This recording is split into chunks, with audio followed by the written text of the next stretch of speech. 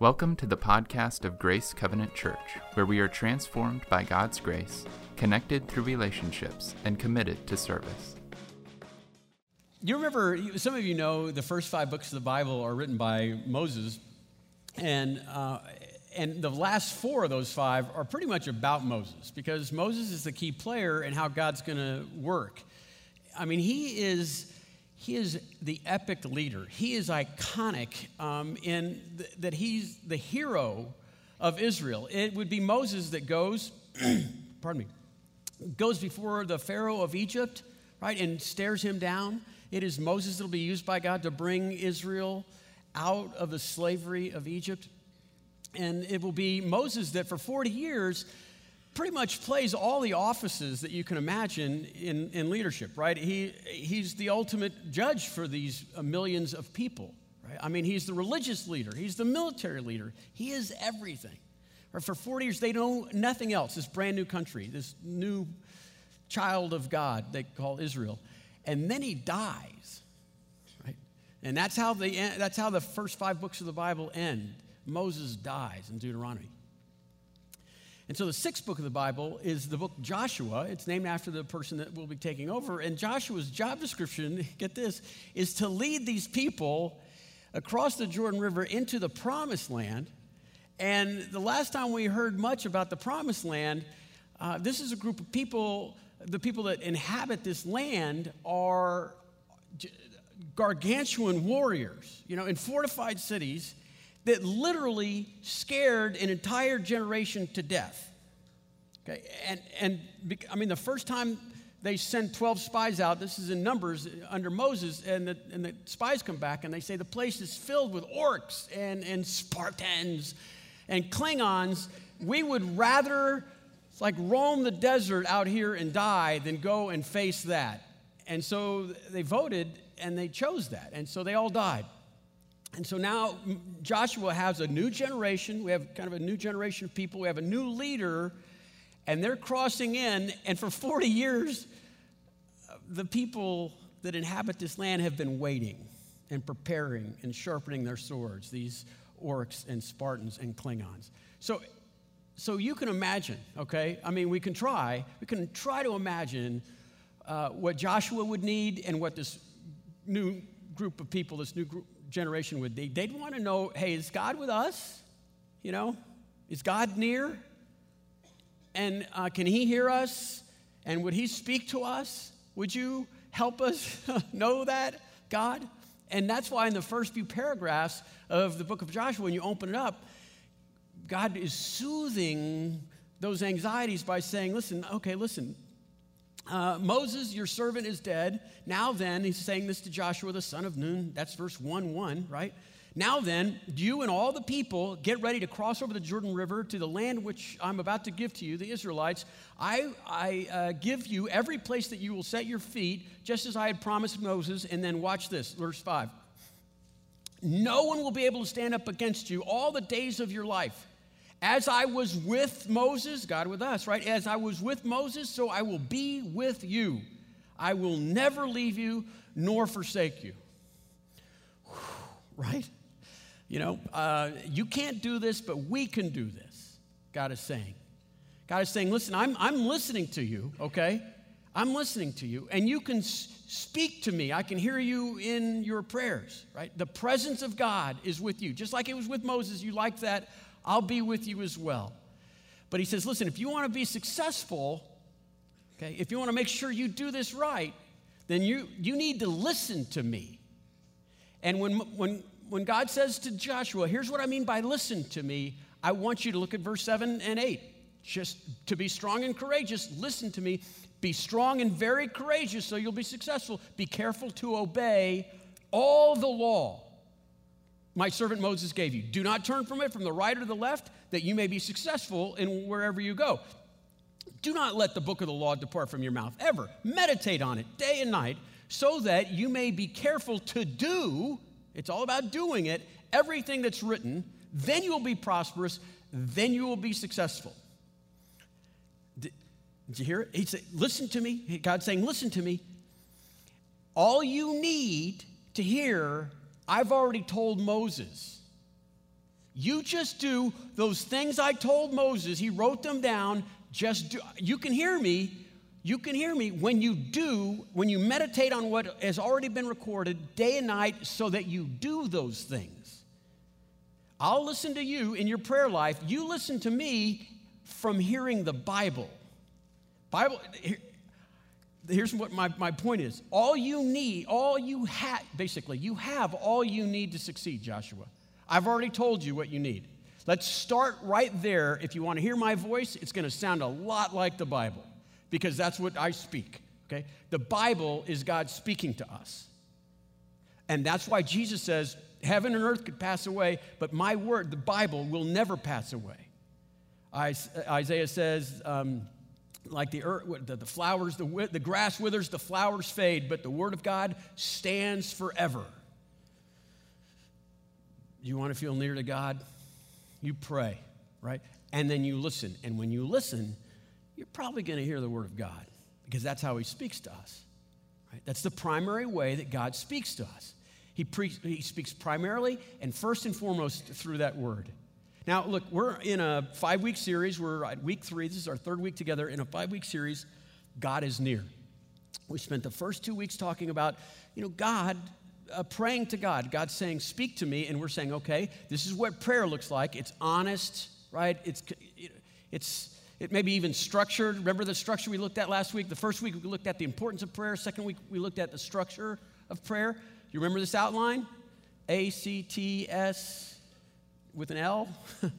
Okay, you remember? What does the A stand for? Adoration, right. Confession, thanksgiving, supplication, listening, right.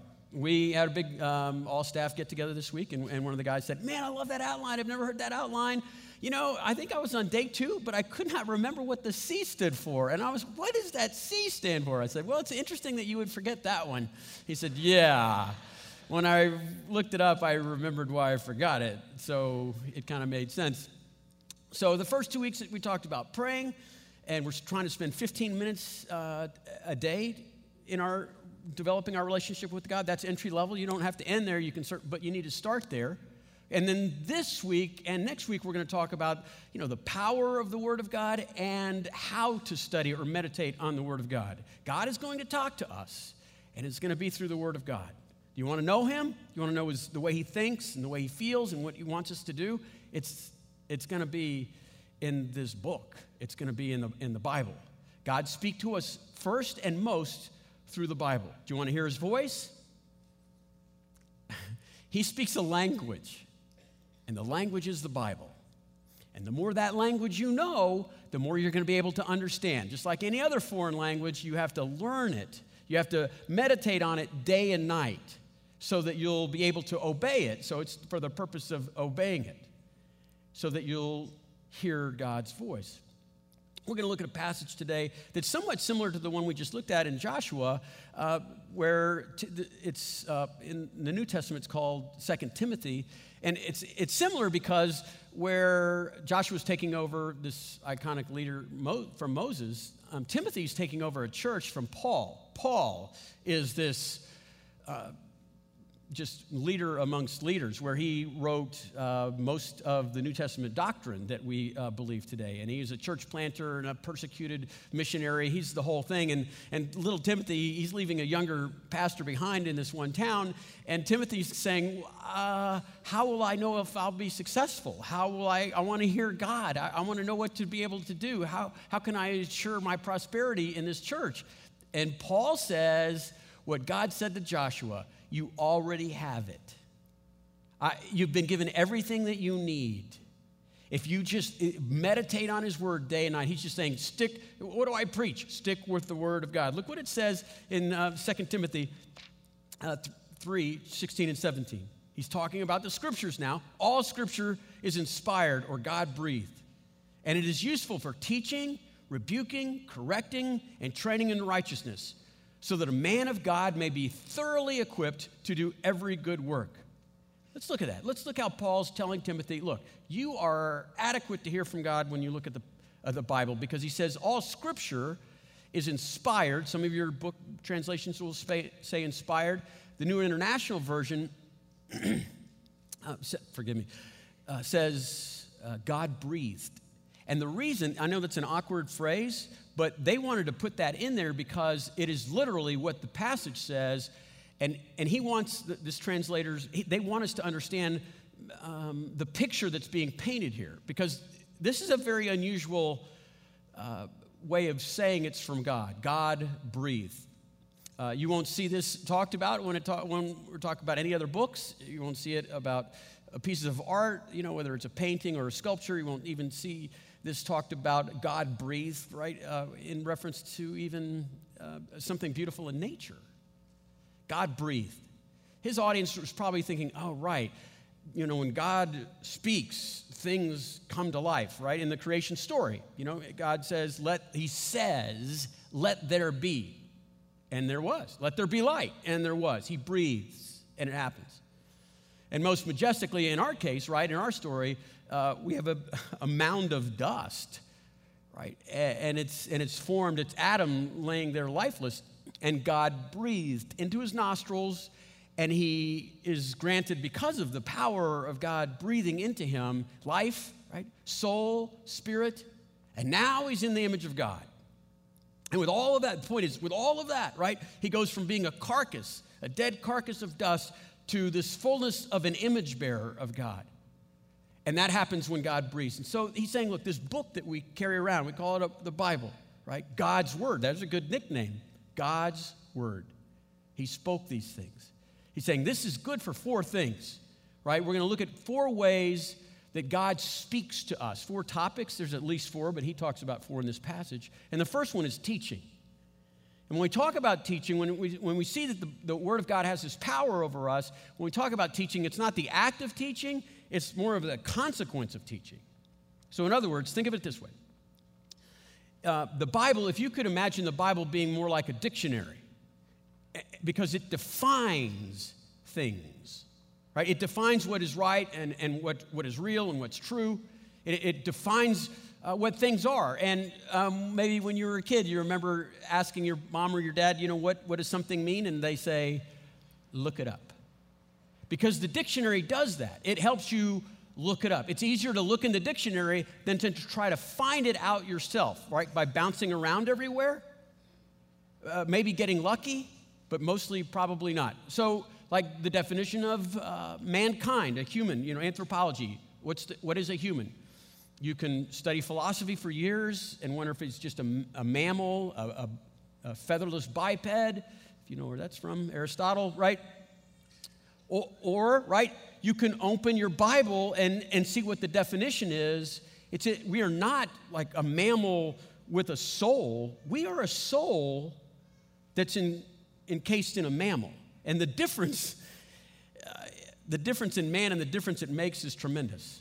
We are first a soul. We are first eternal, and then we have this temporal tent that we hang out in, right? That's the definition, crudely. That's the definition because that's what the Bible says. That's how it defines it. We can look at salvation. How would you know how you could have a relationship with God? Do you want to try to figure that out? You want to spend a life or a series, generations of lives trying to figure out what salvation is? When you look at real saintly people and they're perplexed at the awesome, transcendent nature of God, and they wonder how could he possibly humble himself to have a relationship with mankind, they come up short. Or some people that are more in tune to their own sinfulness, they'll say, how could a holy God, how could we, humans, even tolerate a relationship with the holiness of God?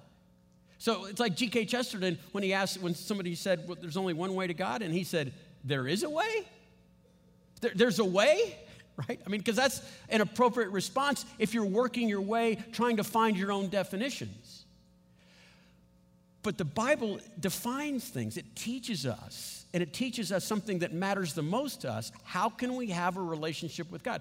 The sentence before the sentence we're looking at says this, right? You have known the sacred writings, there it is, Holy Writ again, the sacred writings which are able to give you wisdom. They give you wisdom. They teach you wisdom that leads to salvation through faith which is in Christ Jesus. The Bible says you don't have to figure it out yourself. I'll tell you the answer. Specific revelation, the Bible teaches us we can have a relationship with God. It teaches us about anthropology. It teaches us about salvation. It teaches us about temptation. How do we endure temptation? Look at the definitions. Look what the Bible says. Look what Jesus did in the context of temptation. 3 times he's in the desert, right? 40 days of fasting. He's encountering the devil himself. And what does he do? He does everything that Joshua was told to do. He didn't come up with anything on his own. Think about it. What he does is he quotes the Old Testament, not only the Old Testament, he quotes the book of Deuteronomy. He quotes the books of Moses. And so he just goes back and says, like Joshua was told, you have everything you need to handle temptation. What Jesus did was emulated what Joshua was told to do. He meditated on the word of God day and night so that he would obey those words so that he could have an appropriate answer to an accusation. Right? So when he was dealing with temptations of lust of the eyes or lust of the flesh or pride of life, he had a Bible passage that said something about the nature of God that would thwart each one of those. Because even the Pentateuch was adequate for Jesus. Those definitions of terms there. That's what he did. Do you want to be near to God? God is near. Do you want to hear his voice? Yeah, I bet you do. He's going to speak the Bible to you. The Bible's the primary way that he's going to speak to you. That's his language. That's what he speaks. So we're supposed to learn that and obey it. The Bible doesn't just teach us, it reproves as well. The second word he uses in the power of the book is reproof. Reproof means we go wrong sometimes, and reproof tells us where we go wrong. So we have to make a correction. It says, look, it's because of your rebellion or your self-centeredness. It is maybe your vanity or your greed, whatever it might be. It tells us the answer that we're supposed to be coming up with. That's what reproof looks like. Picture it this way. Not like a dictionary, but more like a math book when you had, in high school. Remember where you turned to the back and the answers were back there, but the odd answers, I guess, right, were in the back? That's so that you would know if you're in the right place. You keep coming up with this answer. Let's go to the back. Oh, that's where we're supposed to be. Here's what it's supposed to look like to have a biblical relationship with a friend. Here's what it's supposed to look like when we have a biblical marriage. Here's what biblical parenting looks like. Here's what biblical vocation looks like. So we just go to the back and say, okay, there it is. That's how it works. That's the answer we're supposed to come to. Reproof means if you keep getting the wrong answer, you might be doing the math wrong. Here's a good example. Have you ever found yourself, this has happened so many times in my life, probably yours too, where you're reading the cutting edge. It's never been heard of before. The cutting edge leadership book or the management book, and now we've found a new way to, to motivate or manage employees. And you're reading through this, and they're bragging about how it's new, never seen. And I read this from Nehemiah. This is a 2,500-year-old truth. There's nothing new to this because it's in the back of the answer key. It's supposed to be this way, to treat people with dignity. Right? Or Proverbs sometimes. And we come up with these new ideas, and they're old ideas because God gave us more than we need. In day-to-day conversations or a conflict that we have with maybe like a roommate or a loved one, and we keep getting the wrong answer, right? It keeps end up escalating, and then we go to our corners, and then we kind of rest enough to get back into another fight, right? We keep getting the wrong, we go to the back, we say, what is a relationship supposed to look like? I can't tell you how many times this passage, Proverbs 15:1, has come up and said, look, a gentle answer turns away wrath, but harsh words stir up anger. Oh, wait a minute. According to God's holy revelation, I have heard from God, and he has said that if we quit yelling at each other, let other people finish their conversation first before interrupting. If we would just not yell and speak softly, we could have a pretty good relationship here. It says so right here in the back. And reproof does that. Reproof brings us back. You want to succeed in life? You start with the answer key in the back and see where you need to be corrected. There's teaching, there's reproof. This is what God's speaking to us. The other one is correction. God speaks to us, and he corrects us. This is a little bit different from reproof because reproof is kind of telling us what it ought to look like. This correction is restoration, bringing us back on course. Restoration it's not a dictionary, it's not a math book, it's a lighthouse.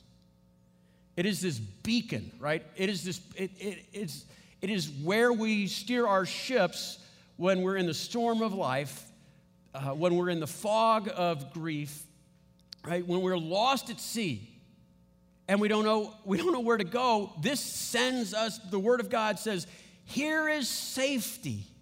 This is where you are meant to live, in the parameters of my will. This is what obedience looks like. Okay. The idea of correction is when someone stumbles and you put them back on their feet. Why is this necessary for God to speak this into our lives? Here, because we're us, right? Because some of us define life, or we get lost at sea, okay, because circumstances of life determine the way we think the universe is being run, or the nature of God, or emotion. Some people are emotional thinkers, or they're emotional in nature, and that whatever their emotions are up or down, right, it's just like, right, a volatile sea, right? And they're not watching for anything that's stabilized. Sometimes it's our programming. Sometimes it's not circumstances or emotions, it's our programming. And when we believe, the point is that in the volatility of life, right, in the fog of life, we listen to lies and we think that's due north. And the Word of God comes in and says, no. Where do you build a lighthouse? Right? On a big, hairy, strong rock that's not moving. This, God's speaking to you, this is the way things are. Now, when I was a relatively new believer, I think I was 3 for 3 on circumstances, emotion, and programming as a way to wreck your life and how to evaluate whether you're in the right place or not. And so I knew intuitively that I had to anchor myself and I had to hear from God. First chapter I ever memorized was Romans chapter 8 because, first of all, that is one great chapter. But it served me as a lighthouse. Because when all my life was going nuts and I was living with the guilt and all the stuff that I was living with, I could look right at this beacon of hope and say, there's safe harbor, Because Romans 8 says, if God is for us, listen to how this is just a place to focus your soul and how it thwarts all the lies in your life. If God is for us, who could be against us? Okay, he who did not spare his own son, but freely gave him up for us, how will he not also with him give us all the things that we need? Who will bring a charge? Listen to this. Who will bring a charge against God's elect? It's God who justifies. He's the one in charge of judging, right? Yeah, right? Who condemns? Who condemns? Who's going to condemn a child of God, one of the elect, right? Because it's Christ who died, who rose again, who's sitting at the right hand, who intercedes for us. He's doing that. That's true. That's due north. That's your lighthouse. That's your safe port. That's all true. And that's why it ends with, in all of this, we are overwhelmingly conquerors for those who are in Christ Jesus, whom he loved. You want to hear from God? He's going to sound a lot like Romans chapter 8. That's the language he speaks. And so you want to hear that. You lost at sea?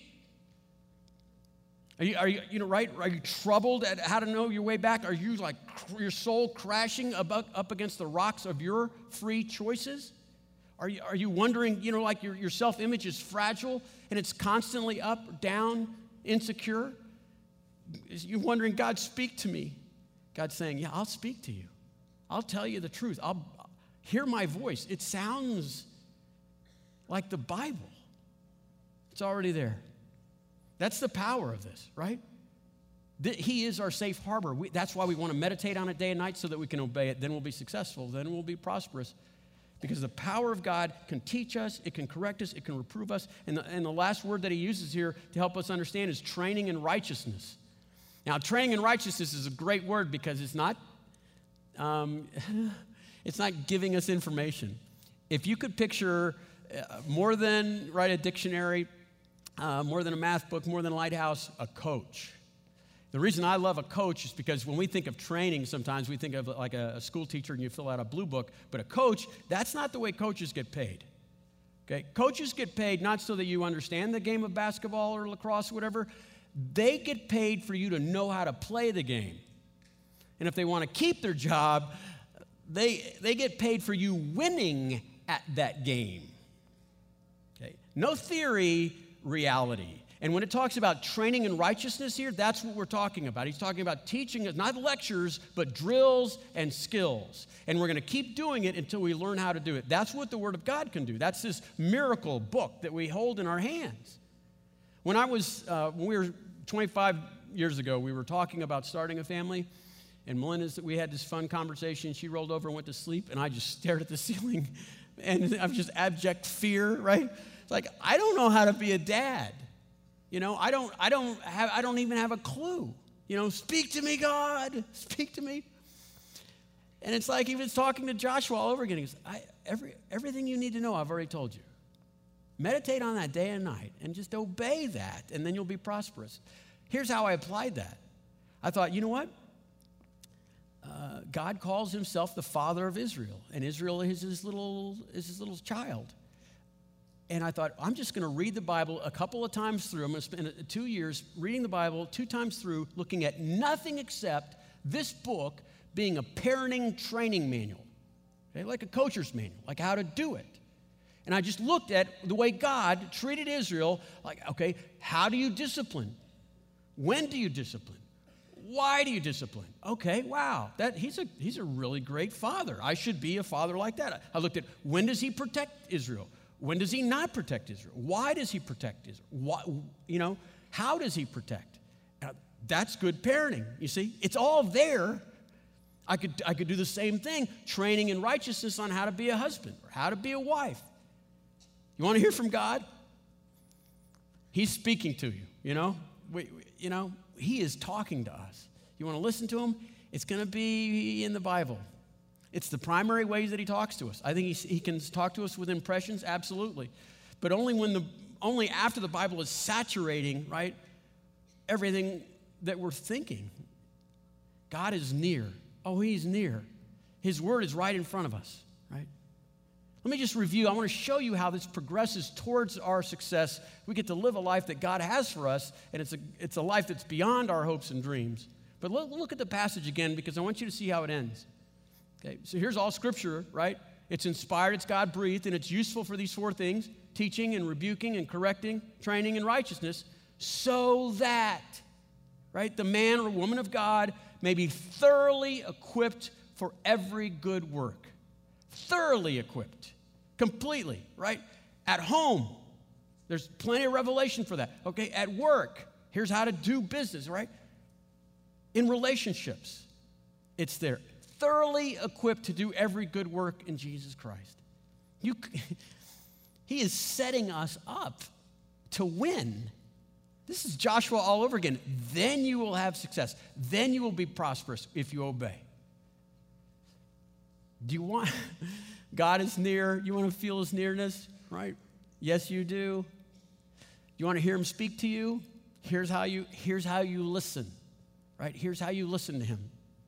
You read the Bible like it's a dictionary, and it's defining what is right and real and true. He defines those things. He defines what marriage and family is. He defines what relationships are. He defines what a man is. He defines those things. You want to hear his voice? You look at his word like it's a math book, and you get to go to the back and say, this is where we ought to be. And you're constantly referencing that book for that. You look at it like a lighthouse. And when your life gets torn upside down and is kind of crazy and you've lost your inner bearings, you look at it like it's a lighthouse, because it is. And then finally, you look at it as a means of training you in righteousness. This is a coach, and you can hear him yelling at you. You're going to do this until you get it right. Because then you're going to get a life that I've always dreamt for you, and it's beyond your imagination. That's the power of the Bible that he has for us. He's speaking to us, friends. He is speaking to us. He speaks the Bible. And the more you get it inside of your head, the more he's going to recall those verses in times of need. Now, next week, do not miss next week. Because next week I want to show you, okay, it's going to be very hands-on, kind of like last week's teaching on how to pray. I'm going to show, here's how to get the Bible into your thinking. Here's how to make it your operating system for your whole soul. We'll look at that next week. This week, I want to give you 3 ways to get started, okay? How to get the Bible. Here's how to get started. 1, you got to buy a Bible. Buy a Bible. I would highly recommend the NIV Study Bible. It's the most popular study Bible in the world. It has over 20,000 notes to help you understand what a measurement or a cubit is. Has wonderful pictures worth 1,000 words. They have a lot of pictures. They have outlines for each book's little introduction to each book, the 66 books in the Bible. Wonderful book, okay? Get a good study Bible. The NIV Study Bible would be a great place to start. 2, the second thing that you ought to consider doing is getting a reading plan. A great place to find a reading plan is at this website, Bible.com, with a hashtag thing, a /app, because you can get on a smartphone an application where you can pick, I don't know how many reading plans they have, but there are just dozens of them. And they're for people that, I'm just going to read the New Testament in a year, and I'm going to just read Monday through Friday, for example. And then you can pick a translation if you want. But you need a reading plan.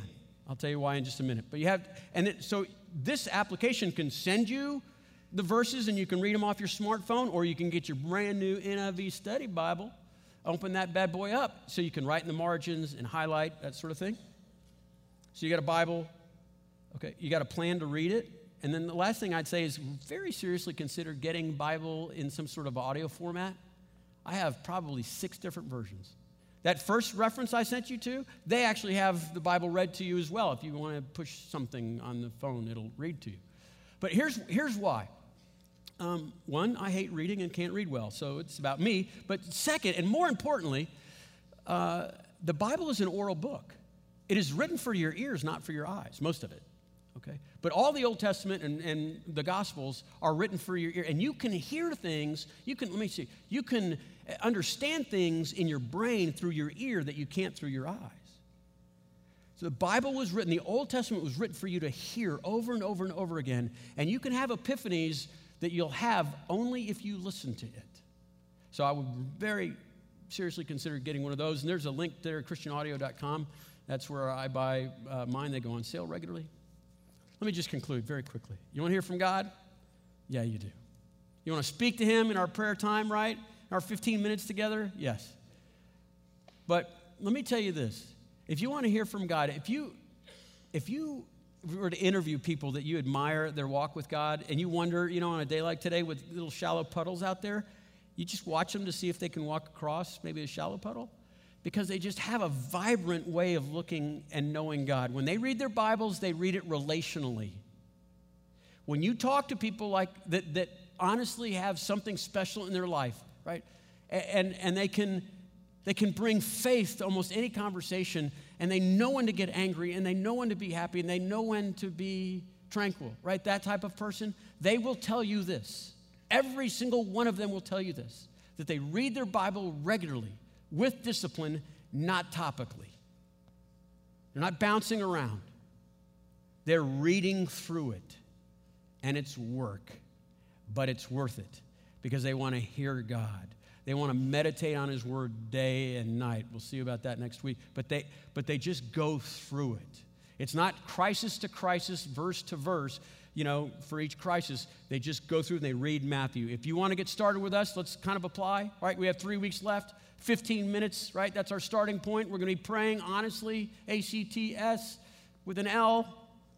I want you to read. Let's read the Bible together. If you don't have a place, you don't have, an application that's helping you, let's all start in Matthew chapter 1. Read as far as you want till you want to stop. Read it relationally. Read it like he's speaking to you, okay? And then let's see what happens. Let's see what happens as a church. This is the fun part, is we see the whole church doing this, right? God is near, right? Honest to God prayers. Now we're listening to him in his word of God. Let's see what happens in our church. That's our hope. Next week, don't miss next week. I'll show you how to get the Bible inside your soul so it becomes your hopes and dreams, okay? Until then, let's pray. Lord Jesus, we are, I just can't imagine what life would be like without your Bible. That you would, what life would be like, you would be cruel to leave us behind without some kind of revelation where we would have to find out the important things of life the hard way. So with all that understanding about the power of your God-breathed word, now it's an issue of the will. And so now we're asking you to help us be disciplined in our Bible reading so that we might hear your voice in this miracle book as you teach us and reprove us and correct us and you train us, coach us in righteousness. Dear God, we want to hear your voice, and it's right in front of us. So Lord, help us thwart the spiritual battle that takes place that keeps us from picking up that book and reading it with an open heart. Lord, change this church. Change this church because of our prayer life and because of our listening life. We pray this in Jesus' name. Amen. For more information about Grace, visit our website at grace360.org.